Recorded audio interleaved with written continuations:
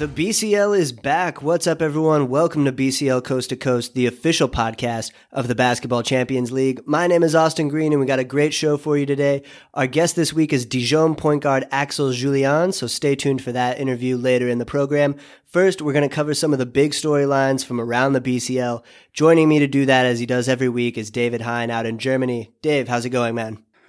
Fantastic. Nothing other than what we expected. Another great week of action, and can't wait to talk about it. Yeah, it was another fantastic week in the BCL. It was really fun to have the games back on this week, and there were some great ones, so we'll highlight some of the best games from the round.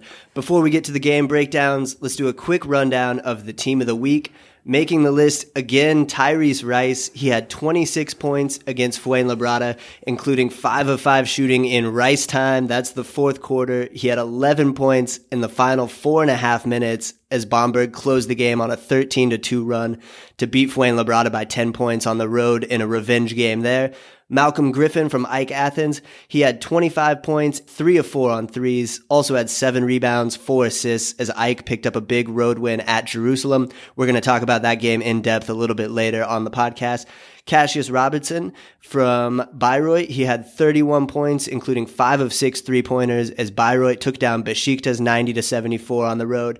Jere Grant finally makes the team of the week for Neptunus, 18 points, 9 rebounds, 5 of those were offensive, including a clutch putback dunk in the fourth quarter as Neptunus beat the last unbeaten team Virtus Bologna 88-85.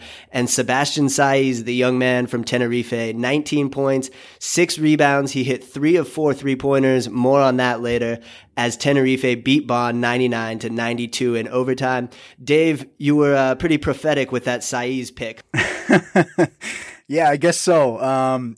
You saw it building up. A guy who definitely took the step up at the club level, and now he's gaining confidence. He's done it at the national team. He's gaining confidence on the world stage. In the European qualifiers for the World Cup, and now he's doing it at in the BCL. Just as I said. I wanted to also bring up Robertson. This is a guy that Bayreuth coach Raul Korner kind of called out. We all kind of said it was more David Stockton, but he was talking about his guards, and Robertson has definitely stepped up. The 31 points. 29 of those were in the second half, shot 5 of 6 from 3-point range. And, this is a guy that can definitely get hot. This is his rookie season.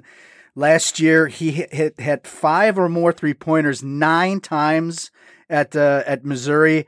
And the season before at Canisius, he had 4 times of hitting at least 5 3-pointers, including hitting 9 of 10 from 3-point range against Marist.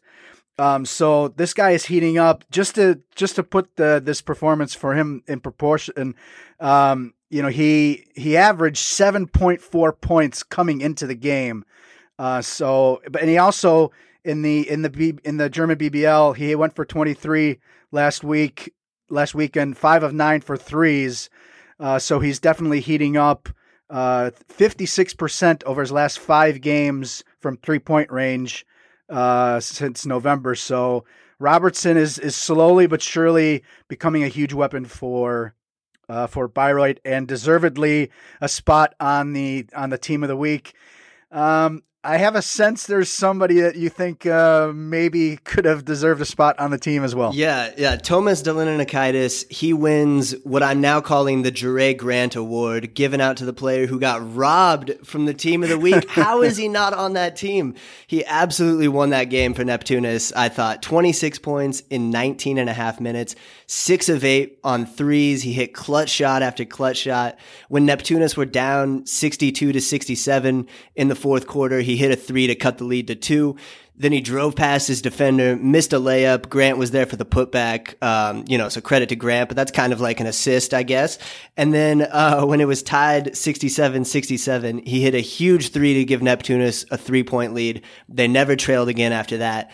Dilininakaitis was awesome. Like, all due respect to Jure Grant. That guy's been super consistent, but Dilininakaitis was the best Neptunus player in this game, and he should have made the team of the week. I think, Tyrese Rice, I would have bumped him from the team. Like, I love watching Rice. Super skilled. 26 points is great. Very clutch once again. But I mean, look at the opponent. Like, Fuenlabrada, they've lost 5 straight now. Bomberg should have won that game, whereas Dilininakaitis took down Bologna 7-0, undefeated coming into this week. He went toe-to-toe with Tony Taylor, Kevin Punter, Aradori, all those guys, and came out on top. So I thought Dilininakaitis got completely robbed, but, that's the way it is. Dave, anybody else who you thought maybe had an argument for team of the week? Yeah, I mean, okay, Dilininakaitis for sure. Maybe Ivan Straipkov. He definitely carried Nizhny Novgorod in that victory. But I mean, no, really, everybody else really deserved their spot. But Dilininakaitis. Yeah, I think you could have been on the team. Yeah, absolutely. But like we said in one of the podcasts during the break, Dilininakaitis was both of our picks for the best player 35 years and older in the BCL this season. So he's been rolling all year. He's going to keep it going. I wouldn't be surprised if he makes a team of the week in the next few weeks. We'll talk about that game a little more in depth here pretty soon, but let's start off the group by group breakdowns with Group A. Oh, gets around. Morgan swats it away, giving a chance for Banvit to run out. Oliver, the behind the back move and finish. What a play. All right, looking at the standings for Group A, alone in first place, UQAM Murcia are 7-1. Behind them, Avellino and Banvit are both 5-3. In fourth place, Nizhny is 4-4. Anvil also at 4-4, just behind them. Then Ventspils 3-5, Le Mans and MHP Riesen Ludwigsburg at the bottom at 2-6. Dave, for the game of the group, we're going to talk about MHP Riesen Ludwigsburg losing at home against Banvit 76-88. This was a game that Ludwigsburg really had to have, I think, if they were going to get back in the playoff hunt. They won those 2 games after starting 0-5. Seemed like they were going to get on a bit of a roll, but Banvit with a nice win on the road to improve to 5-3. This was a game where Ludwigsburg, they led 70-66 with about 7 minutes left in the fourth quarter, and then they went scoreless for the next 5 minutes as Banvit went on a 17-0 run to really take over, put the game away, completely took the crowd out of the game. Dave, fourth quarters have been a big problem for Ludwigsburg all season, and that they struggled with that once again in crunch time. It's actually, even to go back to the first quarter, just like the first quarter of the first game against Banvit, where I think they were up, 24? And were hitting all their threes. You saw a repeat of the same thing. They hit, over a 5-minute stretch, they hit 5 of 6 3-pointers and went up by 15 points. I believe 15 points. The rest of the game, they went 1 of 12 from 3-point range. And, Lamont Jones tried to keep him in it. But you had Perez playing great, Ulusoy playing great, Hazard another strong game. Oliver had a strong game, and like you mentioned, the run at the end. And then as a fan and someone who observes and writes about youth basketball, you kind of have to be really excited about this game on a lot of levels. Obviously, we've talked about Hazer really playing well as a 19-year-old. We've also talked about Karim Jallo for Ludwigsburg. They also, John Patrick, he gave 18 minutes to his 18-year-old guard, Queen Emanga.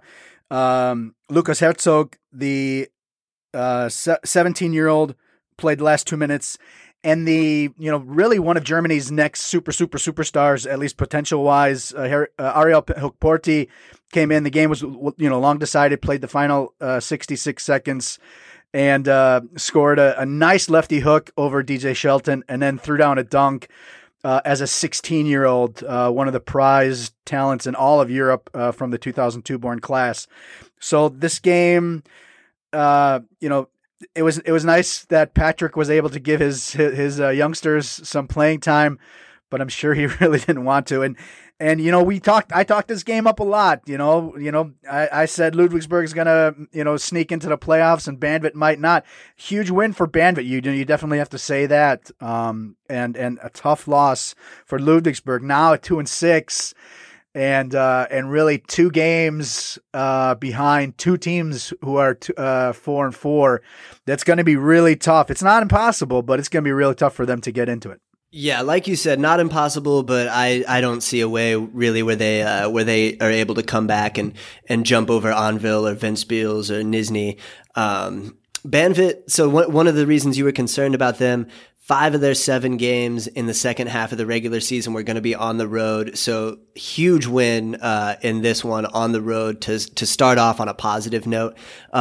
Did this game sway you at all on as far as Banvit's playoff chances? I mean, obviously they got the win, so they're one step closer in that regard. But in terms of their play on the court, were you pretty encouraged by this one?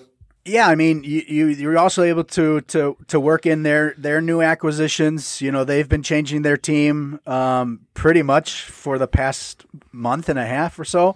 And Shelton had a solid game, and it's still going to take time. It's definitely a huge win. But Anvil's there at 4-4 in a non-playoff spot. According to rankings between them and Nizhny Novgorod. So it's really they're only 1 game from not being in the playoffs.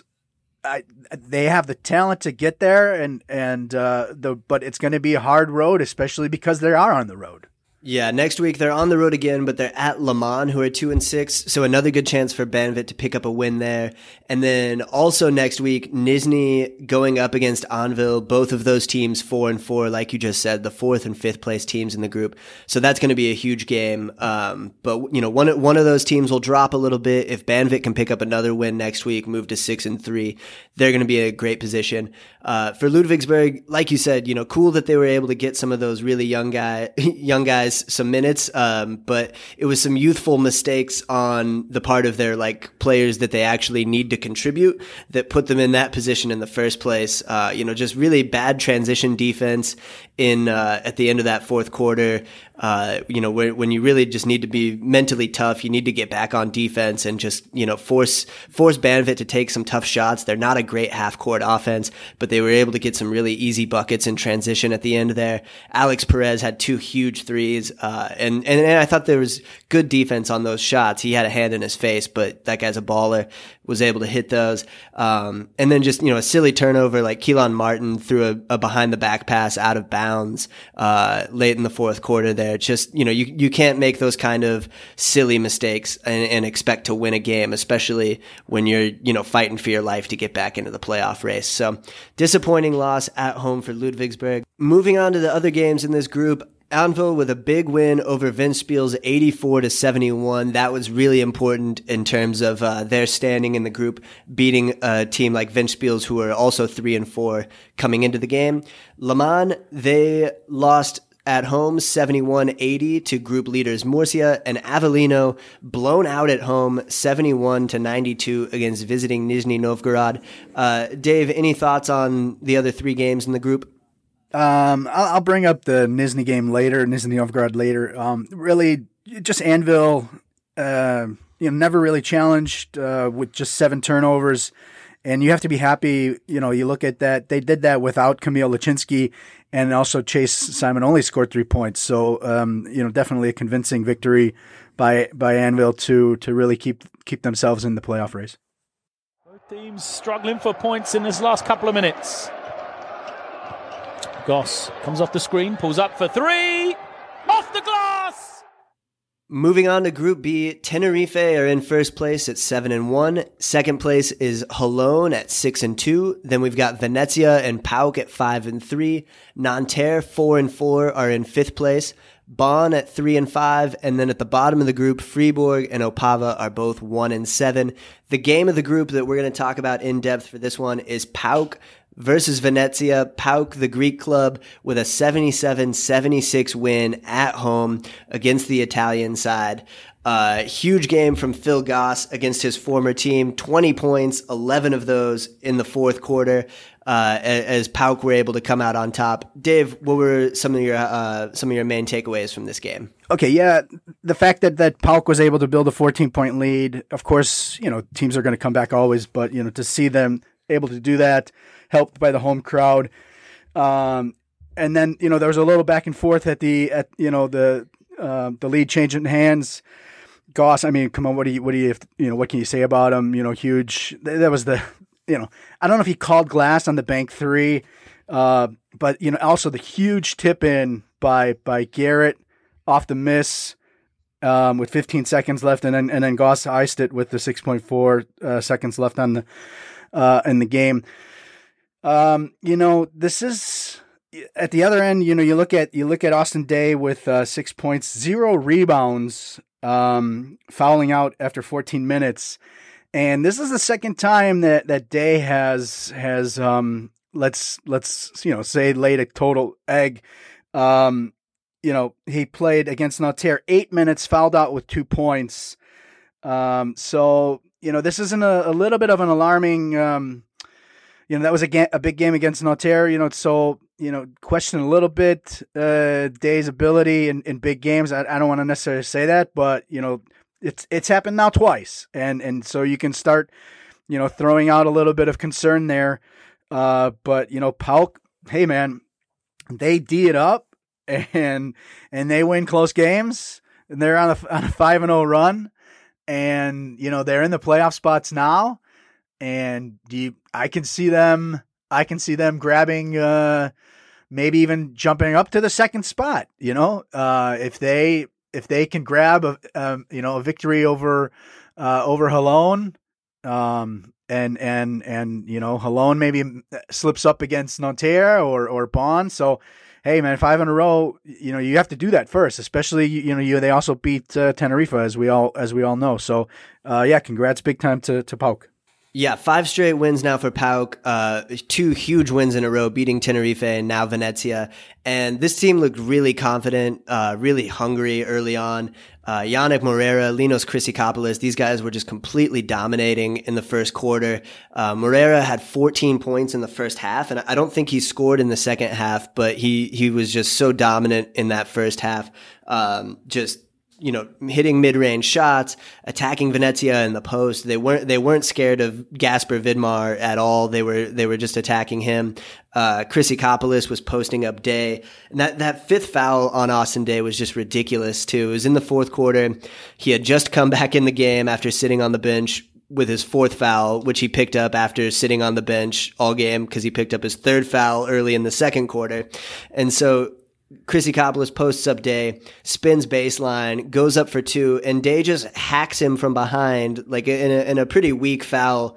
Chrysikopoulos was able to get the and one to give PAOK the lead, and then Daye had to go sit on the bench for the rest of the game. So yeah, I agree with you that that's really concerning. It's like, what are you doing, man? Like you're 30 years old. You're too old to be making simple mistakes like this, picking up silly fouls. You're too important to your team. Like this is a guy who won MVP of the round in round 2 because he scored 30 points. Like he's capable of huge performances, but they need him on the court. So I thought Austin Daye really let the rest of his team down and put them in a bad position. And PAOK just so tough mentally and physically. Like you said, they're gonna D teams up. They're very physical defensively. They get after it. They're a mentally tough team as well. Played really well in the fourth quarter. I don't think Phil Goss called glass, but let's give him the benefit of the doubt.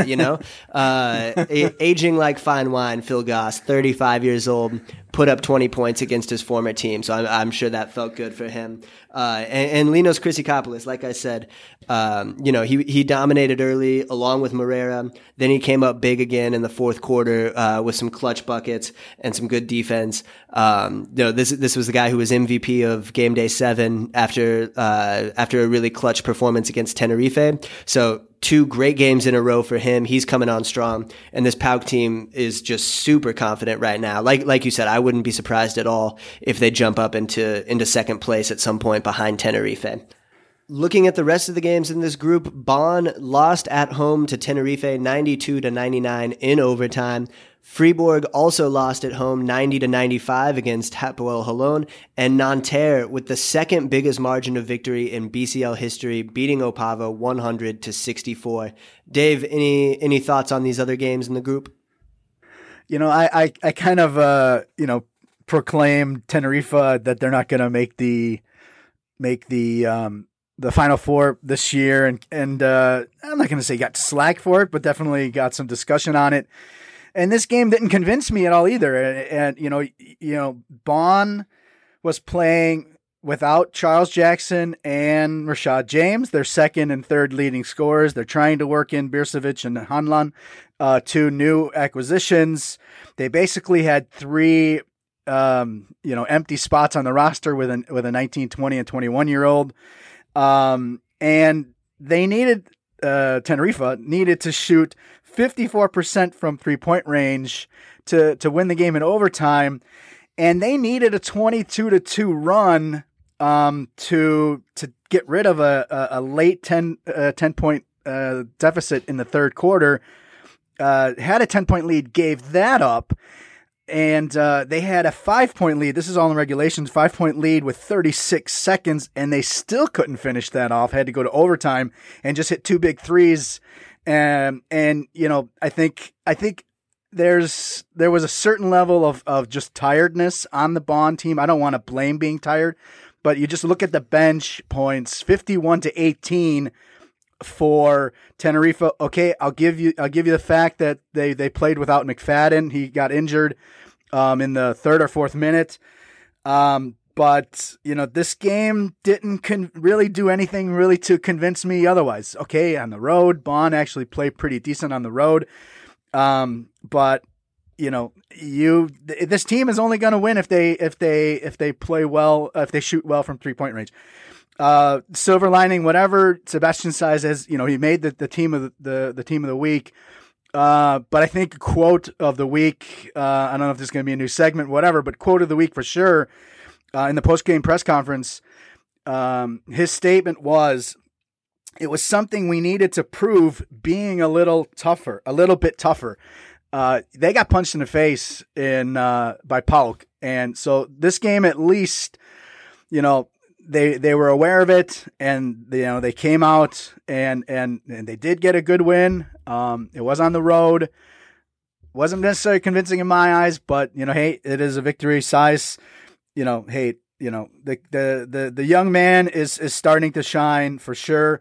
And there was other help enough there, but I think to a large extent, Bonn was really missing their horses. James and Jackson.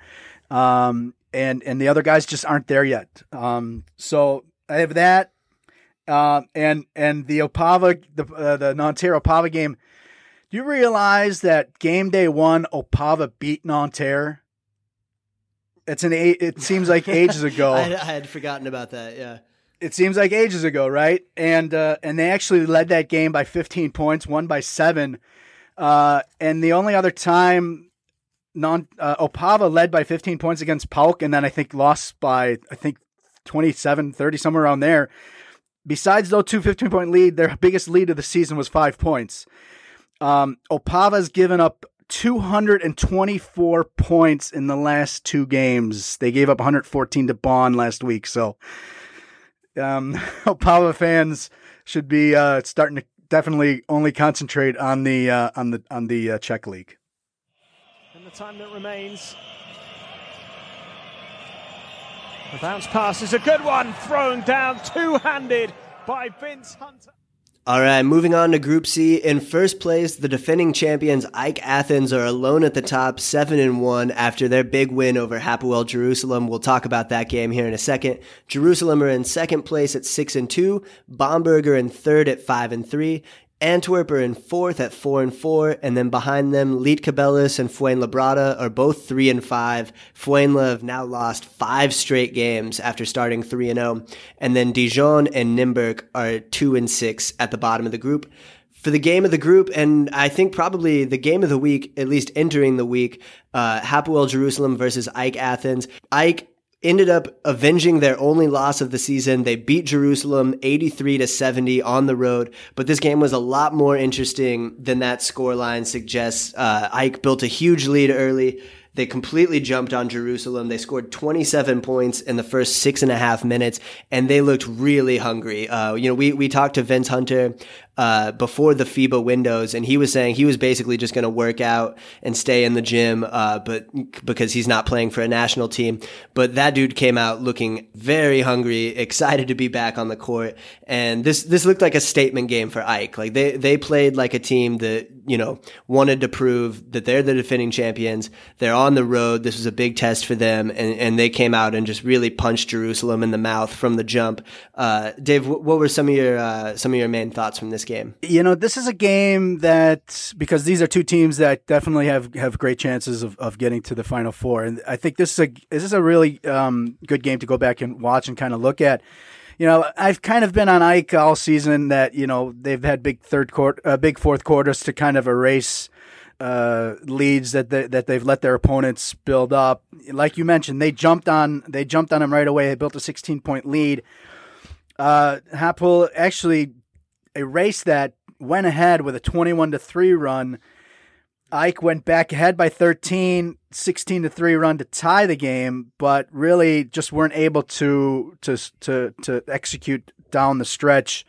Probably a little bit, it was a little bit bigger victory than it maybe should have, as far as result goes. One thing that kind of surprised me is that a team with as many weapons as Hapoel Jerusalem have, that they went scoreless the first 6 minutes and 12 seconds of the second half. That's not going to happen very often, which you have to tip your hat to the defense also of Ike. All right, some of those shots definitely could have gone in. You mentioned Hunter, man. I if you go back and watch the game, take account on how many times he was on the floor. I counted at least like 7 or 8. He was on the floor the whole game. It was fantastic. Griffin, he made the Team of the Week MVP. I almost didn't have him on the team until he kind of hit the big layup, sort of. I don't know what it was, maybe a minute and a half or so late. And then, he only scored, I think, 4 points or so in the fourth quarter. Almost wouldn't have had him on there if he didn't hit that basket. But Hunter was all over the place. St. Louis was awesome. Sakota, you see when he comes in, the game is different. They let their guys have a breather, and they gave up leads. And another thing to just be aware of now, in case these teams do end up tied, the Jerusalem win in Athens back in week 1 was a 4-point win. So Ike takes the tiebreaker in case these two teams are knotted up. Feldin had a strong game. In general, was a little bit shaky from 3-point range, 2 of 8. We've seen him definitely shoot better than that. Tashawn Thomas, a fantastic, but a statement victory for sure. Going to a tough place to play and getting a big victory. So congrats to Ike. And I think this team is to a place where I'm not really doubting them anymore. And I think you have to put them right up there as far as, maybe even the favorite. I don't necessarily want to say that yet, but definitely the fact that they were able to build leads, and then never really let Jerusalem. They had a 2-point lead after the big run to get back into the game, but then they never led again, and that's another statement of a good team is, all right, you're going to give up a run, of course, but don't let the other team then take over. So, huge victory for Ike. Yeah, Jerusalem with slow starts to the first quarter and the third quarter, they just can't dig holes like that. I think you saw the depth of this team because once they pulled the starters out, brought guys like Jacoven Brown, Amari Stoudemire off the bench, those guys were able to turn things around. Tashawn Thomas, like you said, was a monster, 13 points, 11 rebounds, 5 blocks. He started this game, but they just have so many guys that they can bring in. So I'm still encouraged about this Hapoel team overall. I think they still look like a Final Four contender for sure. This was a game that could have gone either way. They had that horrible start to the third quarter where they went scoreless for the first 6 minutes, but they were missing a lot of open shots. I think Feldin Brown, Butler, like these guys are going to hit open threes more often than not. So, I think for whatever reason, they just didn't go in this game, call it rust maybe, from the window, because none of those guys played with the national team. So maybe they were a little bit rusty coming in. But they're going to have to up their energy level in these big games, because Ike came ready to play. And, like you said, Vince Hunter flying all over the place, hitting the deck every couple seconds, it seemed like. One thing that does worry me about this Ike team is their lack of depth up front. So just look at how important Vince Hunter is to this team. He played 34 minutes and he was plus 26. So the 6 minutes that he wasn't on the court, they got outscored by 13 points. And, plus minus can be a little bit deceptive, but in this case, I think that tells the story very accurately. When Hunter was out there, his energy was infectious. He scored 16 points. He was getting dunks. He was tipping rebounds to teammates. He was flying all over the place. He played great defense on Amari Stoudemire. He was, just letting out these passionate roars. Like his energy level was incredible. And then they go to the bench, they bring in Sampouris or they bring in Roberson, and it's just not the same. So that's the one thing that worries me a little bit about Ike. They might need to go out and make a move to bring in another big guy, because they can't get outscored by 13 points when Hunter sits, because he's going to need a break every once in a while. But super impressive win for Ike. Shout out Malcolm Griffin, 25 points. Like you said, he got those buckets late, but he was awesome for the most part. And St. Rue's great defense. There was a really interesting timeout in the fourth quarter where Jerusalem's coach was talking to James Feldy, and he was like, man, move the ball. Like, we have 3 guards. We don't need to attack St. Rue's. Like, go at Larenzakis. Go at Machulis, these other guys on the team. Like, this isn't a one-on-one battle between you and St. Rue's. He's not the guy to challenge. So I thought that was interesting. But I think it was a learning experience for Jerusalem, a playoff level environment. That crowd was fantastic. So both of these teams looked very good at times, and I think both of them are definitely Final Four contenders and even championship contenders as we move on into the second half of the season. Looking at the rest of the games in this group, Nymburk, they lost at home against Dijon, 78-89. We've got Axel Julien, the point guard from Dijon, later in the show, so we'll talk about that game a little bit more with him. Antwerp with a very crucial win, beating Lietkabelis 70-64. That's the team directly behind them in the standings now. So a big home win for Antwerp. And then Fuenlabrada losing their 5th straight game at home against Bamberg, falling 65-75. Dave, any thoughts on these other 3 games? Really just wanted to touch on the Bamberg game. We talked about Rice, but you think about Ricky Hickman made his season debut in this game. Bryce Taylor played as well. Both these guys have been out for basically the entire season. And that's going to make them that much more of a contender. You need great guards, and you're basically adding 2 guards in the middle of the regular season of that high quality and that experience level. So, watch out for Bamberg. Pump fake from Delanakaitis again. He's open, and he says, "Jump on my back, folks." And the last group, Group D, in first place, Virtus Bologna are 7-1, but undefeated no more after they lost this week against Neptunus. Strasbourg and Prometheus are behind them at 5-3. Then Bayreuth and Neptunus are both 4-4. Besiktas and Ostend 3-5. And in last place, Petrol Olympia are 1-7. For the game of the group, and maybe the game of the week, Neptunus beat Bologna 88-85, Bologna's first loss of the season, and a bit of a revenge game for Neptunus after they lost a really exciting close game against Bologna earlier in the season. Bologna only 5 of 21 from the three-point line in this game. That's 23.8%. Tony Taylor was 4 of 5. Everyone else 1 of 16. So good job by Neptunus defensively, and also Bologna just missed some open shots that I think they would normally hit. We mentioned Jure Grant and Tomas Delininakaitis earlier. They were both fantastic. Delininakaitis had 26, Grant 18 and 9. Also some big moments from Kisielius. He had 10 points. So Neptunus, another tough win for this team at home, beating Bologna. Dave, what were some of your thoughts from this game?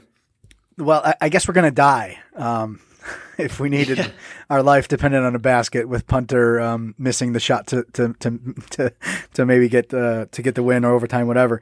Punter was 0 for 5 from 3-point range. You mentioned just basically the team struggled from the outside. Punter was 4 of 12 from the field. There's not many times that'll happen to him. I think the other main factor from looking at the Bologna side of it, Cavalli was never really able to get get into a rhythm and do very much against more athletic Grant. He just had 8 points and 5 rebounds, and I think that was a big factor.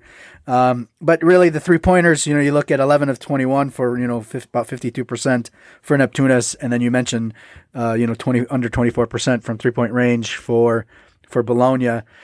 It's going to happen. They're going to lose a game.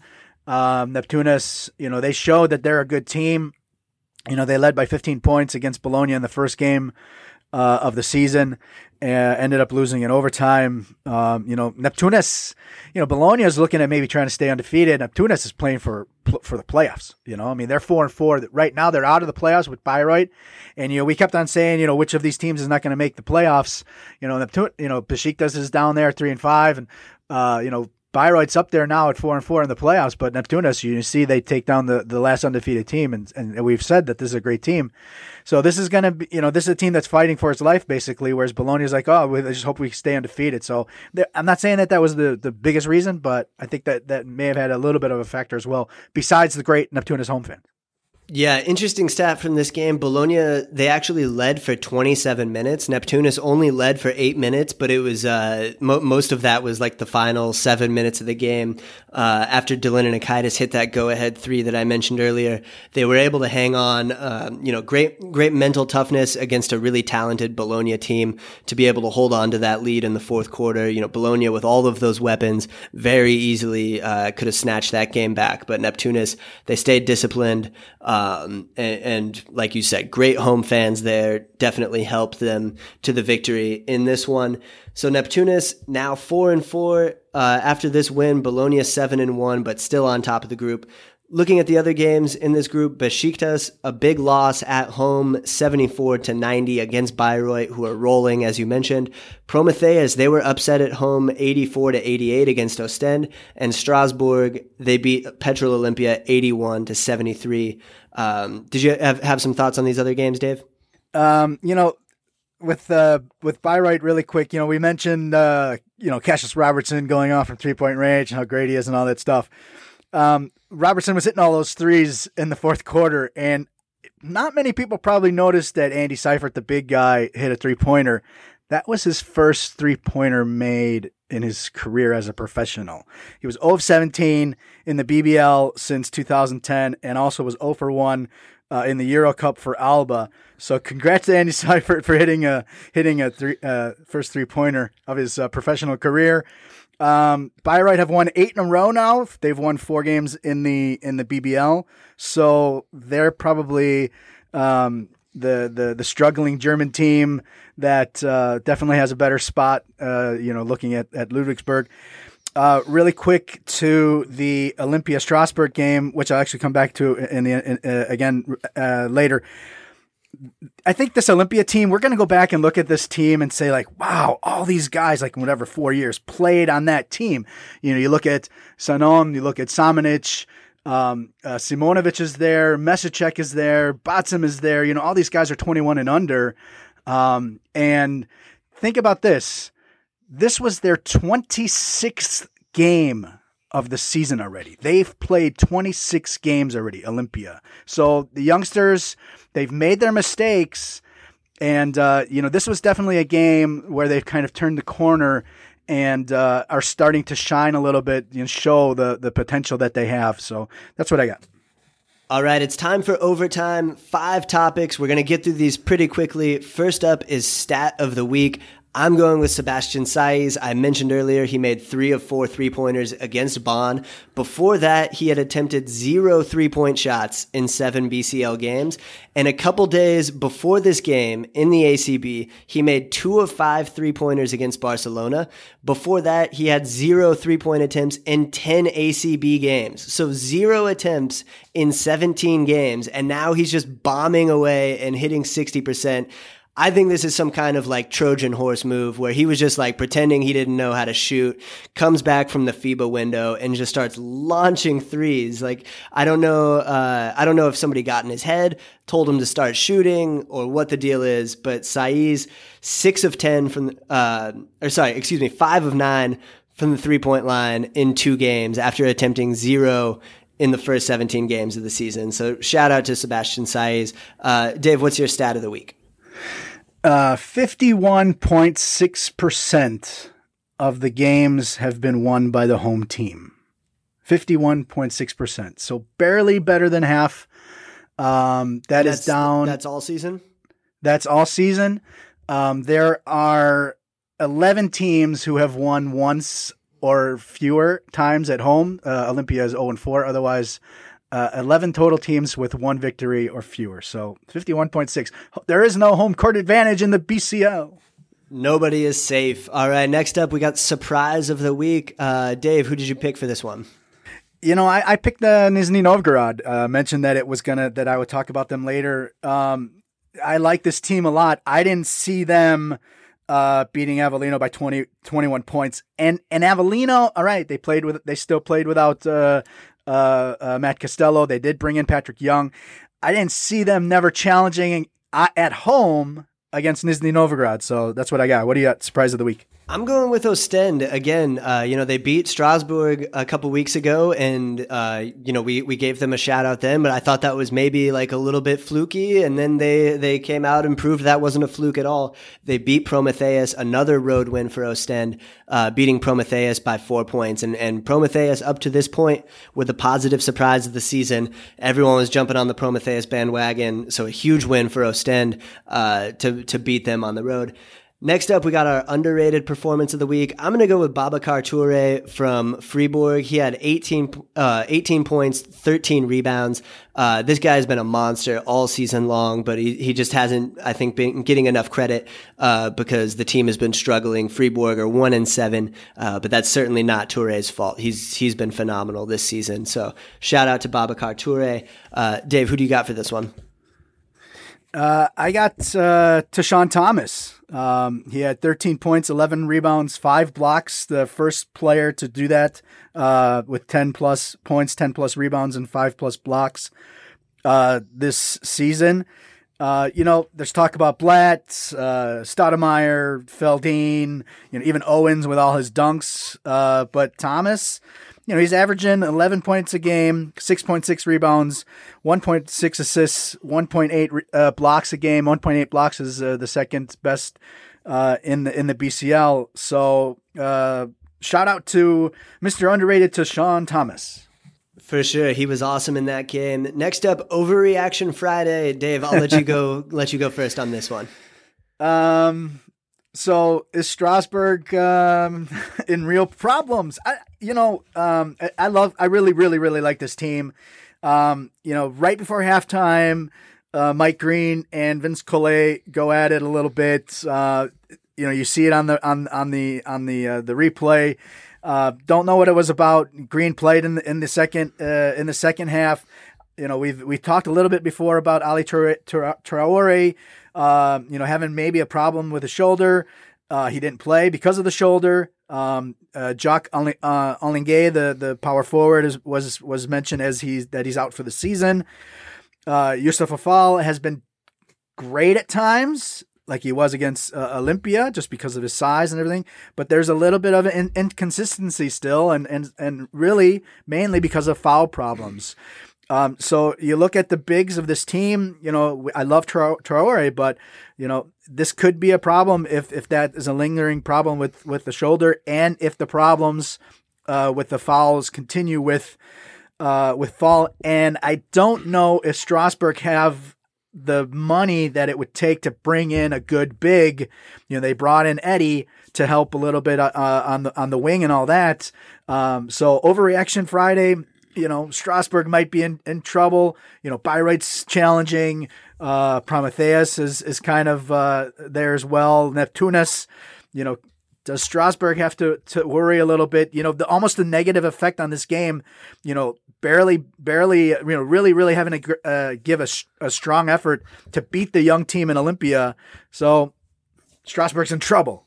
Yeah, they're in second place, but like you said, they're only one game ahead of the fifth place team, which is Neptunus. We know they're dangerous. So yeah, not a super encouraging times for Strasbourg. My overreaction Friday is that the Italian teams spent their entire FIBA window just like eating pizza and pasta and not working out because they all got smacked this week. Avellino blown out by 21 points at home.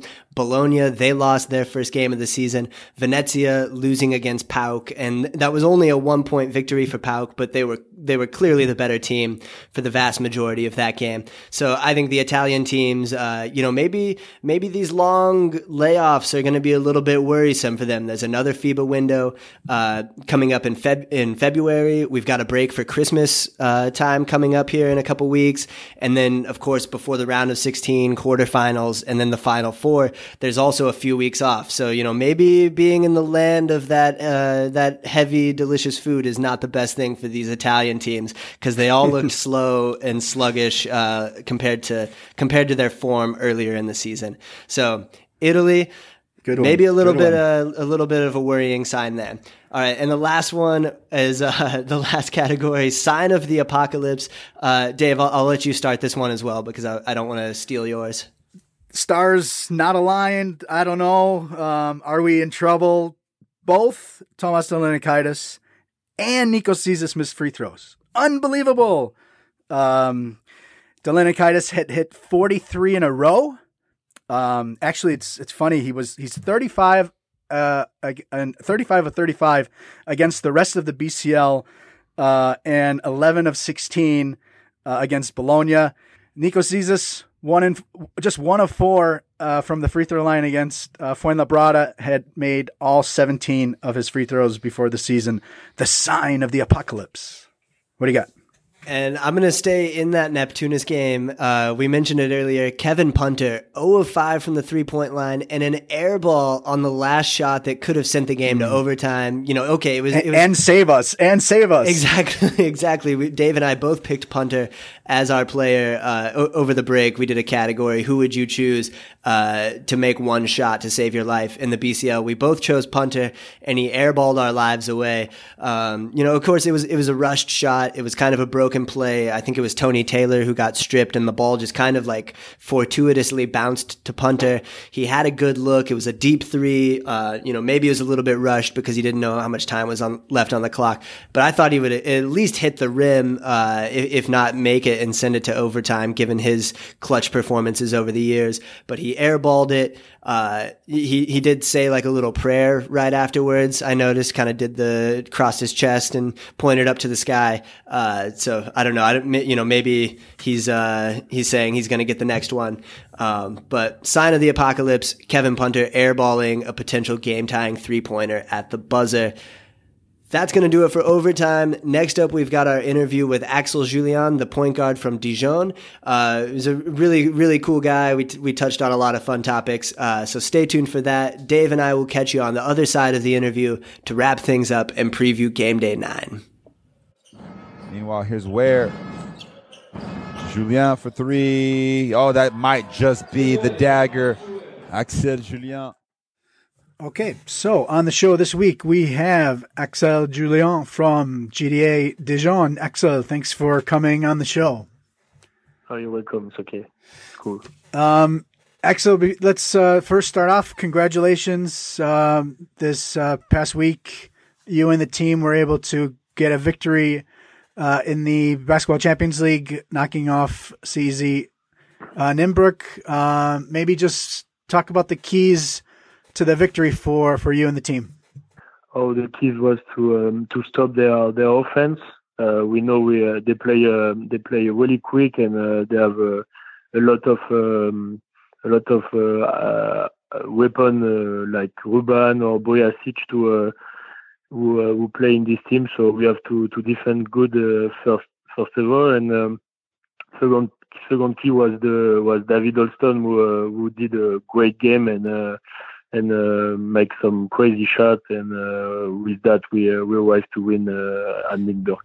Yeah, you guys are 2-6 now, and your only other win in the BCL was against Nimbrook. So I was wondering if you guys maybe felt more confident going into this game because you knew that you could already beat them.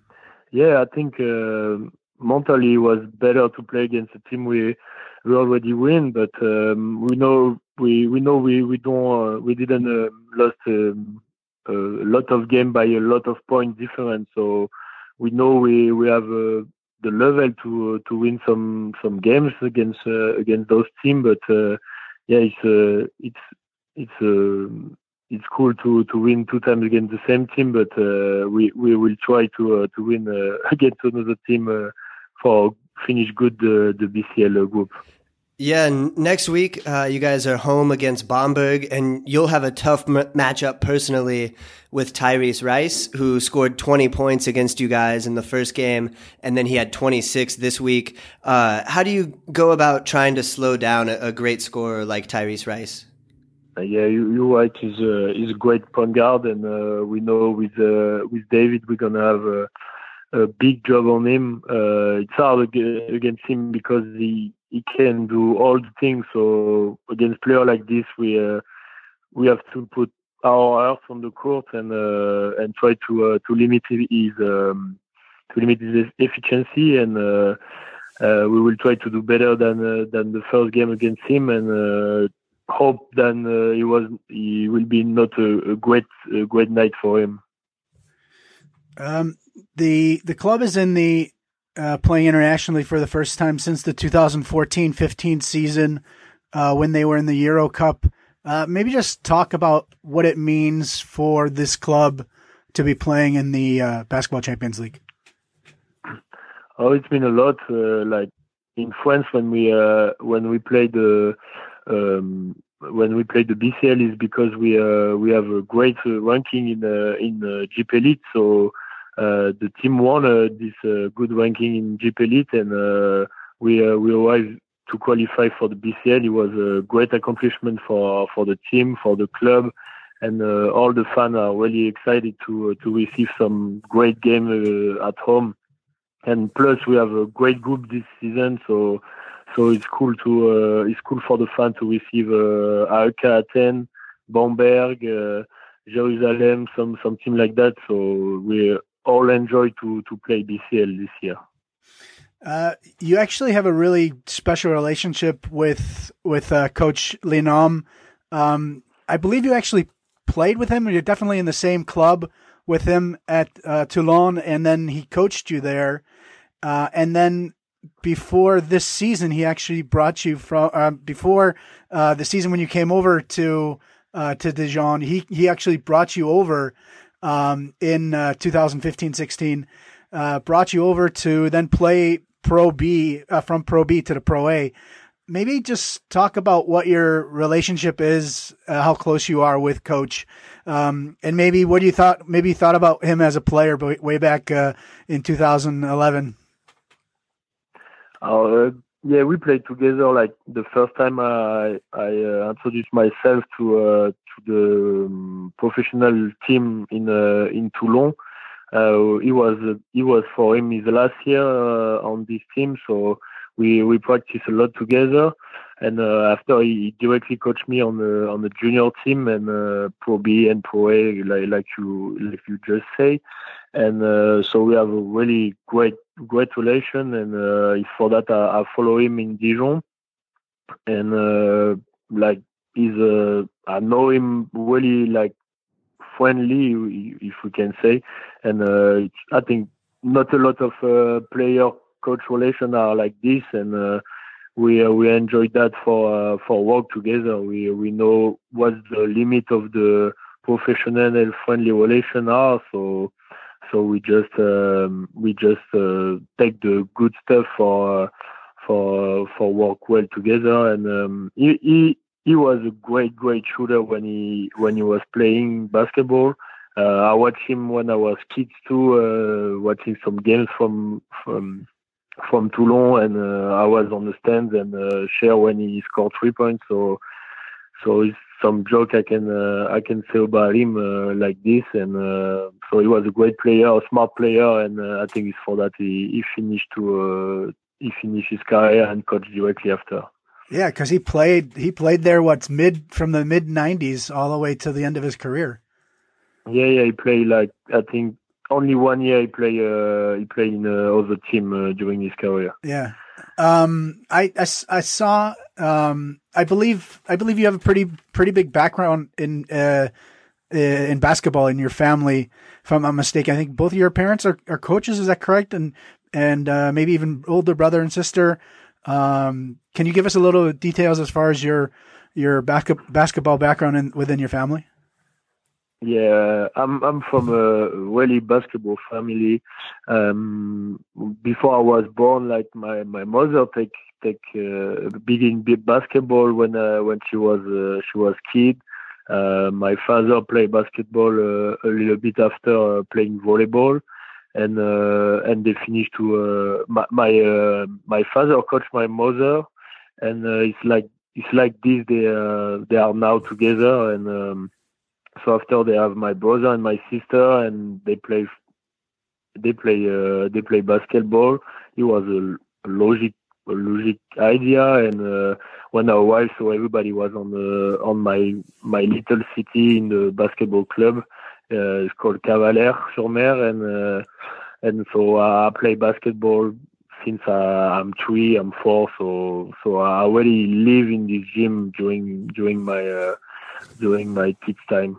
Yeah, and homework even in the locker room. I think I read somewhere. And do the parent any of the family still play, brother or sister? Yeah. So it's what I say yesterday. I did my homework in the locker room after school, and now my sister stopped playing, but my brother still coaching at the same club. My mother a little bit the kids, and my father still on the club is the vice president. I don't know if it's like this, but they are all part of this club. They are all still part of this club, and every time I can spend time there, I go for sure. Yeah, that's really cool. A couple weeks ago, you had a really great honor with helping the French national team qualify for the FIBA World Cup. In the qualifying window, you guys beat the Czech Republic to qualify. Just how did it feel to be part of that moment with the French national team? Oh, I think it was my best moment in national team. Even if every moment in national team is really cool to be part of it, but this moment was really special because when the windows begin, France have a lot of players who can't be there, and we are all stressed by the qualification. We nobody know what we can do as a new team, and we are qualified now. So it was really. I don't know the word, but it was really cool for us to do this together, and we really enjoy on the locker room after. We was dancing and cheering each other. It was really cool, and I will remember this moment a long time. In the September window, France lost their only game to Bulgaria, and Nicolas Batum said afterwards that this should be a wake-up call for France. You didn't play in that window, but just was wondering what was the mentality of the French team going into the home game against Bulgaria in Limoges? even after the team had already qualified for the World Cup, going against Bulgaria, what was the mentality, revenge, whatever, you want to make good for that loss. Maybe talk about that, the most recent game. Yeah, the coach say like we have to win because it was a home game and it was a game for Frédéric Fortet, the old president for Limoges who died last year, and so it was a lot of special things. And so first of all, it was more that the home game and game for Frédéric Fortet, and the second goal was to not lose 2 times against Bulgaria, and the third goal was to do better than the team who was there in September with great players. So for us, the player who play more in the French Championship, it was like to show the spirit we can put on this team, and we did it perfectly and play really really good, really tough, and we have a great win against Bulgaria in Limoges. Yeah, in general, what do you think about the FIBA windows with the new qualification system? For me, it's a great opportunity to show how I can play on this level, on the international level, because it's way different than the championship. So for me, it's a great opportunity. After, I know for some fans, for some players, they don't like because like small game in the season, a lot of players are absent, but it's like that. We like, for me, it's cool. So I really appreciate the new calendar, and we did the job. So we will have a team in the World Cup. So for us, it's really good things to do. What do you think about the World Cup? You've played in 6 games. How much of a goal would it be to maybe even play next summer in China? I don't know, because there is a lot of talent in France or on point guard too. So I will do the best for be there, but I know there is a lot of players better than me, and I respect that, because that's the life, that's some things who happen in career, and support the French national team, and I hope if I'm there or not, then they will do the best thing they can. Good answer. The qualifiers was actually the second time you've played for France. You teamed up with names like Rudy Gobert, Leo Westermann, Olivier Jean-Charles, Hugo Inavissi, Axel Toupin, when you won the silver medal at the FIBA U20 European Championship back in 2012. And actually, Coach Lenan was your coach, I believe, even. Yeah. What was it like, looking back, playing with all that talent, and maybe what were some of your favorite memories of that?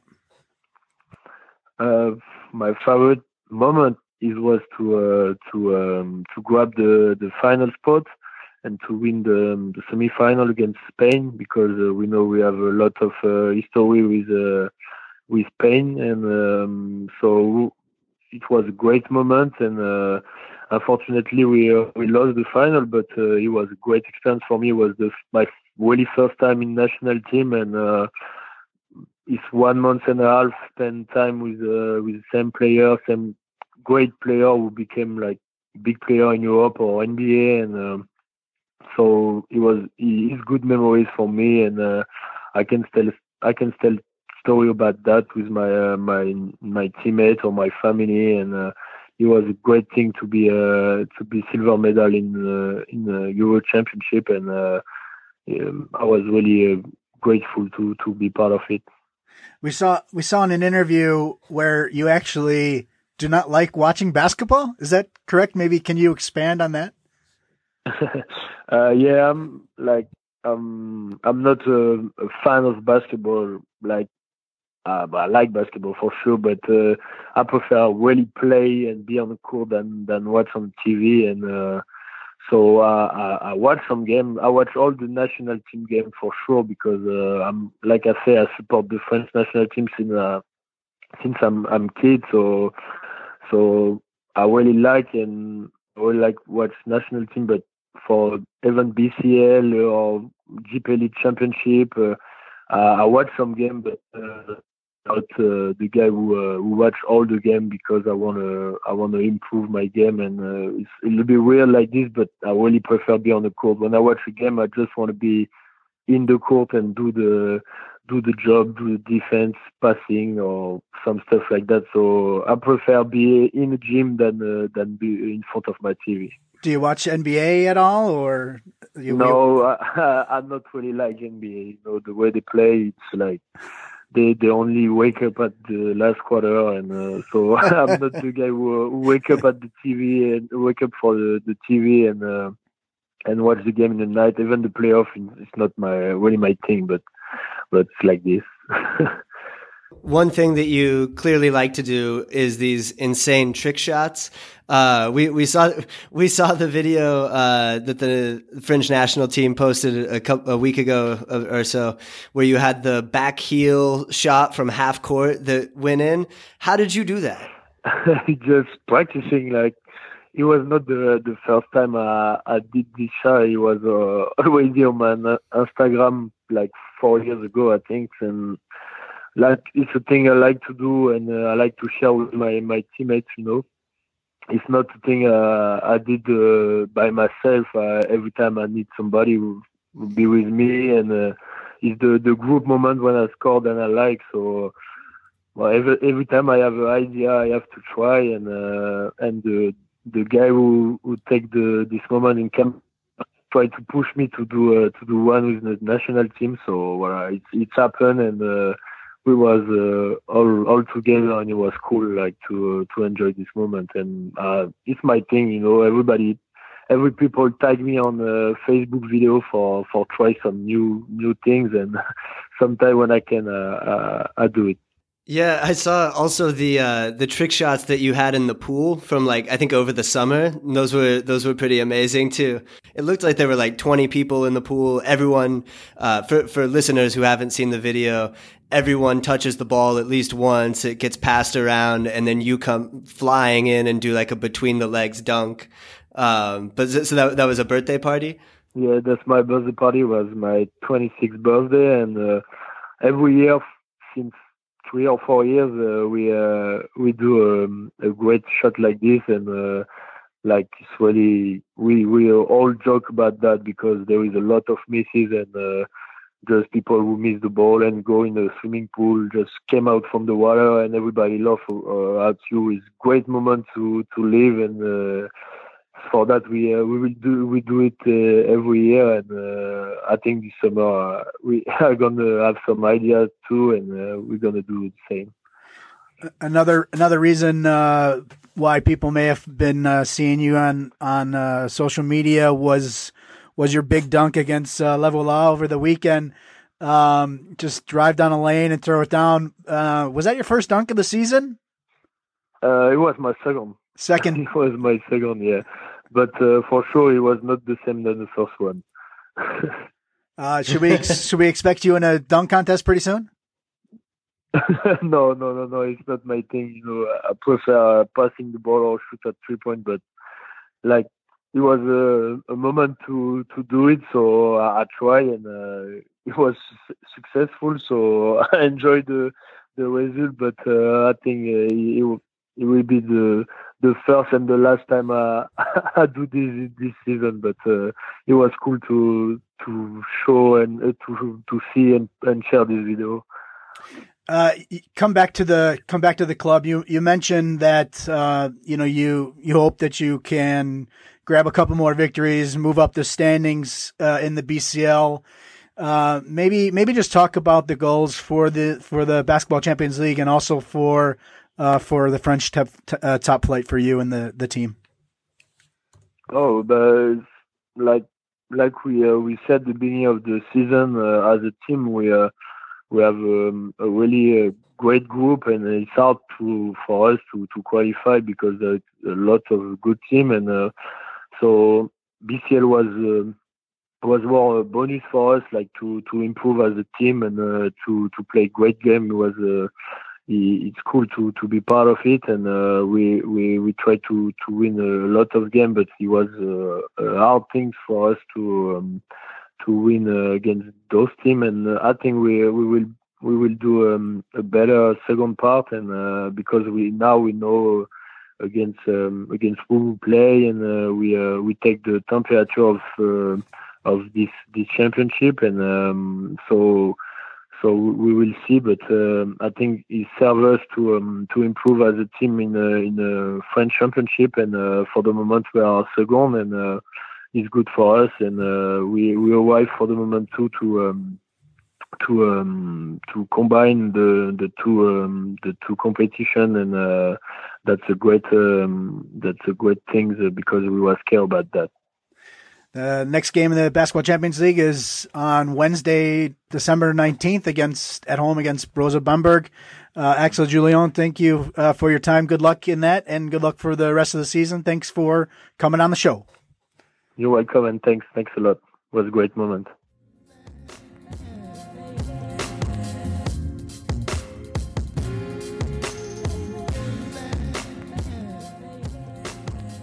All right. Thanks again to Dijon point guard Axel Julien for joining us this week.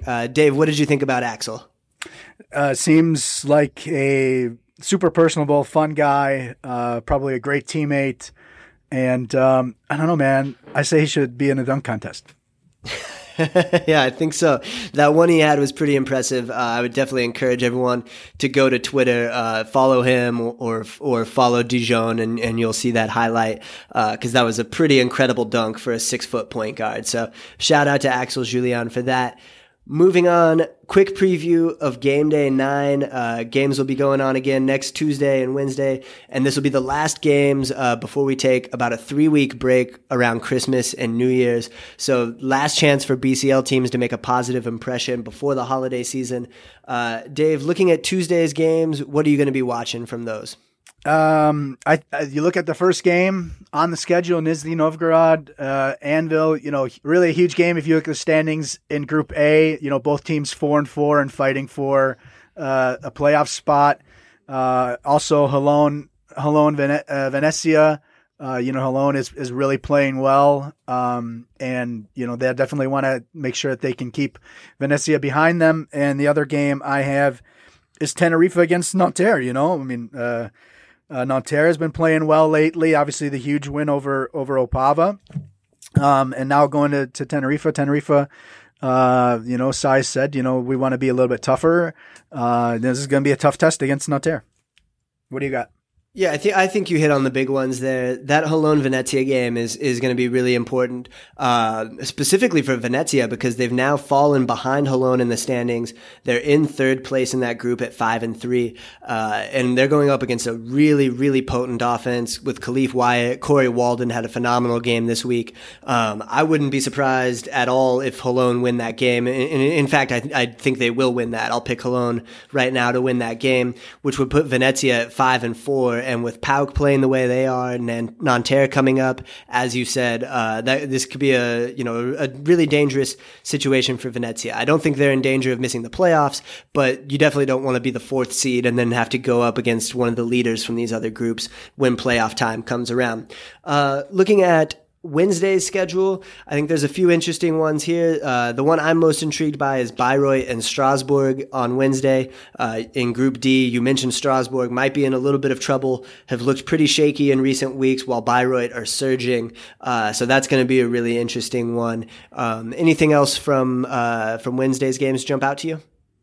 Ostend. Can they do it? Can they beat Bologna at home? They come back home. They had the 2 big road wins over Strasbourg and then Prometheus, and now they come home, play against the now not undefeated team. So can Ostend do it?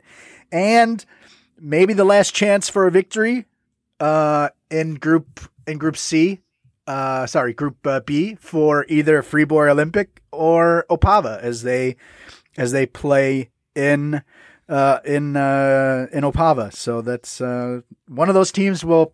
Yeah, maybe get their last victory of the season in the BCL. All right, so that's going to do it for this week's edition of the podcast. Thanks again to our guest, Axel Julien from Dijon. Be sure to download the official Basketball Champions League app to follow all of the action, get the stats, the latest stories and updates. Everything you need is on the app, so go check that out. It's completely free. Also, make sure you check out championsleague.basketball. That's the official website. Igor Jerkovic's help side column is up there right now, where he talked about some of the best dunks in BCL history. Shout out to Jamal Jones, who just absolutely destroyed Mitchell Watt. Poor Mitchell Watt checked into the game and was out there for like 5 seconds and then just got completely dunked on by Jamal Jones. One of the highlights of the season. So go check that out. Lots of good stuff going up on the website. Dave and I will be back again next week to break down Game Day 9 before we head into the Christmas break. So make sure you check that out next week. So for Dave Hein out in Germany, my name is Austin Green, and this has been BCL Coast to Coast.